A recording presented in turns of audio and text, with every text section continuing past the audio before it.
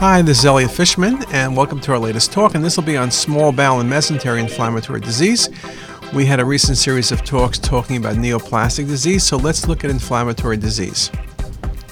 When you look at the small bowel, as we've discussed, technique is everything. You can use positive or neutral contrast agents. More and more we're using neutral contrast agents, but for many situations, positive contrast is ideal. Surely in the patient who can't get IV contrast, we always use positive contrast. IV contrast is critical, particularly when you're looking for things like bleeding, but it's always critical in looking at the bowel, and this is where neutral agents work very well. We like an injection rate at about 5 cc's a second. I mentioned positive contrast. Here's a patient with Crohn's disease. Very nice visualization of the fold pattern, the thickening of the folds, the very feathery looking folds. Here's a couple other images showing you also the mesenteric nodes. You can see in this case the positive contrast does a very good job, and we have very good visualizations. Now the issue with positive contrast is it does tend to obscure the mucosa and will obscure some of the interfaces, particularly to vessels. And so water is really an ideal technique. 1,000 cc's of water over a 20-minute or so period. And then when you give IV contrast, look how nicely you can see in the right lower quadrant in this patient the area of stricture. Patient has had prior resection, but you can see a transition point. You can see very nicely the mesenteric vessels. In this case, with volume rendering in MIP, you can very nicely see the vasa recta, the so-called comb sign in a patient with Crohn's disease, and areas of narrowing of the bowel, very nicely shown in this example. Now, when you speak about dedicated small bowel exams, people often use the term enterography. Enterography sometimes assumes you're using a technique with volumen, but it really just basically means a dedicated small bowel examination. It allows us to really look at the entire thickness of the bowel wall and depicts extra enteric involvement as well. So a very ideal technique. Now when you use volumen, there are several ways of doing it. Here's one technique from this article by Elsays, where they use 3 cups of volumen, 1,350 ml in total. It's kind of a tough technique for patients to drink. It's a lot of volumen. We've typically been using 2 cups and then a 1/3 cup of water. There is some issues with volumen. Some patients get diarrhea. Remember, volumen has methylcellulose, which brings fluid into the bowel. The concept of volumen is very good. You bring fluid into the bowel, and so you can distend the bowel better. My luck with volumen has never been as good as some of the articles in the literature. Volumen is also expensive, and so I think water works equally well in most cases. When you look at CT enterography, here are some of the classic indications: Crohn's disease, GI bleed, tumors, ischemia. And as I mentioned, we tend to go with 900 ml, 2 bottles. Remember, each of the volumen bottles is pre-mixed. We use that. Now, IV contrast is critical and phasing is critical. For most applications, when you're doing dedicated small bowel imaging to optimize lesion detection, you need to have arterial and venous phase imaging. Non-contrast is not necessary in our experience, and delayed scanning is not necessary either. Typically, we're going at about 25 or 30 seconds arterial, and then venous at 70 seconds. You can do bolus triggering as well, depending on your scanner. You pick a trigger point. Depending how fast your scanner goes, if you're doing a dual source and the whole study takes under a second, your trigger point will tend to be higher. For looking at small bowel, trigger points at the level of the aorta at the diaphragm work very nicely. And again, it's a matter of tailoring the trigger points to your scanner. The trigger point will also be dependent on the injection rate. The faster the injection rate, the higher the density of the contrast, and so the higher trigger point ideally is used. And here's just a nice example where if you put the trigger point near the diaphragm, when you inject contrast and you trigger at about 270, you can reach levels of around 500 Hounsfield units. What's very nice, as shown in this case as well, is not only do we get 500 Hounsfield units attenuation, but the attenuation throughout the aorta is very much the same. And so when you do 3D imaging, in this case sagittal views looking at the SMA and celiac, there's a very homogeneous flow of contrast material. I think an important part of looking at the small bowel, and I know I mentioned this in tumors, is to go beyond the axial imaging. That becomes very critical. And I've often shown cases like this where the patient has obvious Crohn's and thickened bowel on the axial imaging, and you have a certain amount of information. If I then go to coronal and look at the visualization in coronal, you have even more information. You see the length of the thickened bowel, a little bit better understanding of the vessels. But it's hard to compare that to when I go with MIP imaging. Now look at the vasa recta. Look at the detailed information you see. Now with MIP you project through the bowel, but then you go to volume rendering and you're seeing the bowel strictures, you're seeing the vasculature. And think about the type of details we have. Think about how much more information there is in this data set than there is looking at those thousands of slices that made the data set. So 3D imaging becomes very, very valuable. Techniques for 3D imaging: thin sections. You want to go with 0.75 millimeters every 0.5 millimeters. That's with 64 slice or better. Better scanners, still go with that same protocol. And again, remember to really make certain you design the protocol appropriately. So if you're doing a CT enterography, timing becomes very critical. In this protocol, you would need to be scanning at 30 minutes post initiation of the oral contrast. You can see very nicely, sometimes volumen is very good, and obviously the proximal bowel is easy to distend. Here's a normal duodenum. You can see nice wall enhancement, fluid-filled duodenum. And here you can see the small bowel with fluid from volumen. Again, if you didn't know the patient had volumen, you would think the patient had diarrhea. So again, it does have certain advantages. Remember, with water, one of the issues is that when water is used in a normal bowel, it tends to get resorbed. It doesn't distend the bowel, and so that can be problematic. Volumen should do the opposite. Now you can see in this case with volumen, I'm showing you coronal views, and this allows me to make the point that I always make about coronals being really good in looking at small bowel, but even the non-radiologists find it helpful. Surgeons find coronal images more helpful than axial images for management of patients, and this was seen 3-to-1. 76.6% of surgeons preferred it compared to the axial imaging. Let's look then at some of the typical applications, and let's look at small bowel obstruction. There are a number of different causes of small bowel obstruction, and if you look at the numbers, adhesions is number 1, hernias followed by neoplasm. And what questions do we typically answer? Again, we like to pay attention to what the surgeon wants. First of all, does the patient have small bowel obstruction, or the symptoms related to something else?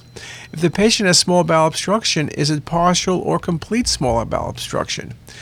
And if it is obstructed, can we determine its cause, and can we determine whether or not the patient should be managed conservatively or needs surgical management?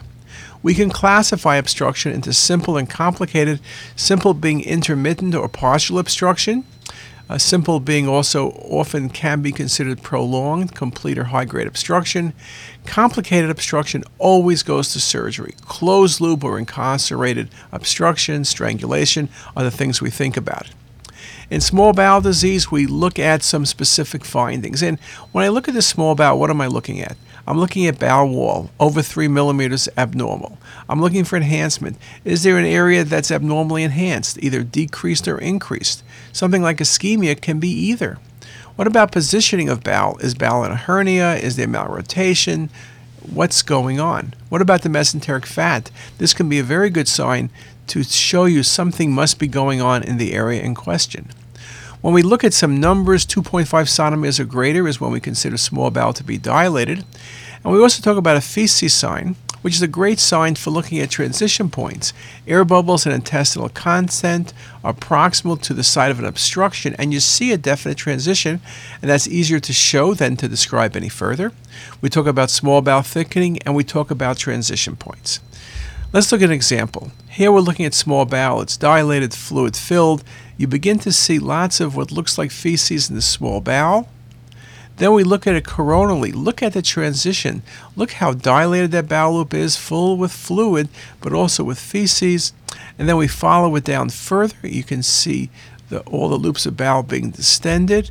And then as we follow it still further, we see that in the right upper quadrant there is a transition point. And again, in looking at small bowel obstructions, the key is finding the transition point. When you find it, you can tell in this case that it's adhesions. There's no mass present, but it's not a tumor there, and it's not an incarcerated hernia. So transition points are indeed supercritical. You can see in this case the vascular map of the patient very nicely shown, the vasa recta. Or in this example, another example of distal obstruction, dilated bowel. You then come to the next loop. Look at that perfect feces sign. You see where the transition point is. You know exactly with what you're dealing. And just a very nice example. And you can see, you know exactly where it is. You know, you can tell a surgeon exactly where to go. And since we see no mass or anything else, this has to be adhesions. Remember, 75% of obstruction is due to adhesions. Another example. Acute abdominal pain. Look at that sort of tapering. It's almost like a beak sign in the proximal small bowel, and this was also small bowel obstruction due to adhesions. Now another case, when you look at this case, the first thing you see is a number of small bowel loops left upper quadrant, but what you notice, they're kind of unusual in appearance. They're dilated, but they're not enhancing. This is a classic appearance of ischemic bowel. You also notice the bowel loops tend to be encased into a space. And when you look carefully at the axials and then coronals, you recognize you're dealing with an internal hernia and a midgut volvulus. Decreased enhancement, abnormal position, you can see that appearance. Now imagine if you were doing this without IV contrast, you might recognize the abnormal appearance, but it's so much easier when you give IV contrast, and you can see with the coronal views very nicely shown. This patient went to surgery, the bowel was resected, this was ischemic bowel. When you look at internal hernias, again, its appearances become very critical. Here we see ascites, we see dilated bowel, we follow dilated bowel further down, and then when you look at it in coronal view, you really understand that the bowel is positioned in the right side of the abdomen. The patient is the opposite of the last case. There's an internal hernia on the right side, and that's what's causing obstruction. So very, very important. Again, this case also showed very nicely why it was much easier to look at something in the coronal plane. Now, one of the classic CT applications has always been Crohn's disease. CT is really good because active disease shows mucosal hyperenhancement. We see wall thickening. We can see mural stratification, which means seeing multiple bowel layers with prominent vasa recta, the so-called comb sign, and we can see mesenteric fat stranding. Patients with inactive Crohn's disease may have increased submucosal fat deposition and pseudosaculations and fibrofatty proliferation. They even can have strictures. But with inactive Crohn's disease, you don't see that very prominent vasa recta or the hyperenhancement. A number of articles, CT enterography has been shown to be cost-effective in the long-term assessment and following patients with Crohn's disease. It's cost-effective. MR enterography is being used more frequently because of the lack of radiation. However, the superior spatial resolution of CT enterography still makes it the initial modality of choice. MR can be used for routine follow-up. Even the European Crohn's and Colitis Organization, which is very careful about radiation dose, felt that CT enterography has the highest accuracy for the evaluation of patients with Crohn's disease. It's has more than an 80% sensitivity and specificity for detecting small bowel segments affected by Crohn's because it allows multiplanar reformation with isovoxelar resolution. It's a quote from Parady in AJR. And he also makes the point when you compare CT with ileoscopy, the sensitivity of CT was 92% with 100% specificity. Couple examples with CT enterography. Very nice enhancement of the distal small bowel, and you can see the area of stricture. Look on the coronal view. It's much easier to appreciate. And then when you go from coronal to sort of 3D coronal views, you can see the thickening. You can see the prominent vessels, very nicely shown in these images. You can see in this example the white bowel, the enhancement associated, the hyperenhancement with Crohn's disease. And in this case, you can see the length of involvement, you can see the prominent vasa recta, and you really appreciate that and the strictures when you look in the coronal view and you see the multiple areas of stricturing in bowel, the prominent vessels, the abnormal enhancement, the prominent vasa recta, and here it is again with MIP imaging. So just a very nice visualization of the vasculature. And as I'll roll through the images, you can see the prominent vessels going into it, the multiple areas of stricture. Crohn's disease can cause obstruction and strictures. Here's a patient with a stricture with an enterolith behind the stricture, very nicely shown at the circle. Nice example. And again, in this case, you can see the patient's disease activity with marked narrowing of bowel and proximal dilatation.